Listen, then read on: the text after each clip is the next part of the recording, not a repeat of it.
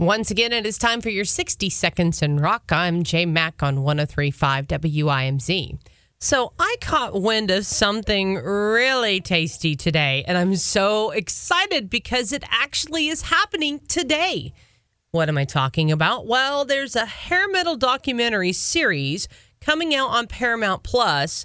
And for all of you 80s rock lovers, you're going to love this. It's called I Wanna Rock, The 80s Metal Dream, a 3-part documentary series that promises to reveal much about the hair metal scene from the 80s.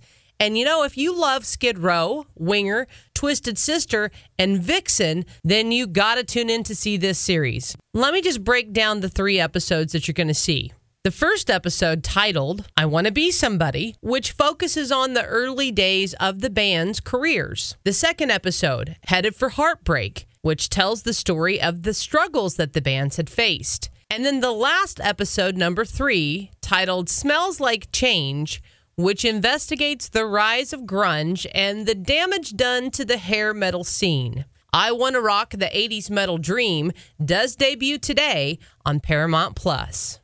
And I can already smell spandex and Aquanet. And that, my friend, is your 60 Seconds in Rock. I'm Jay Mack on 103.5 WIMZ Knoxville's Classic Rock.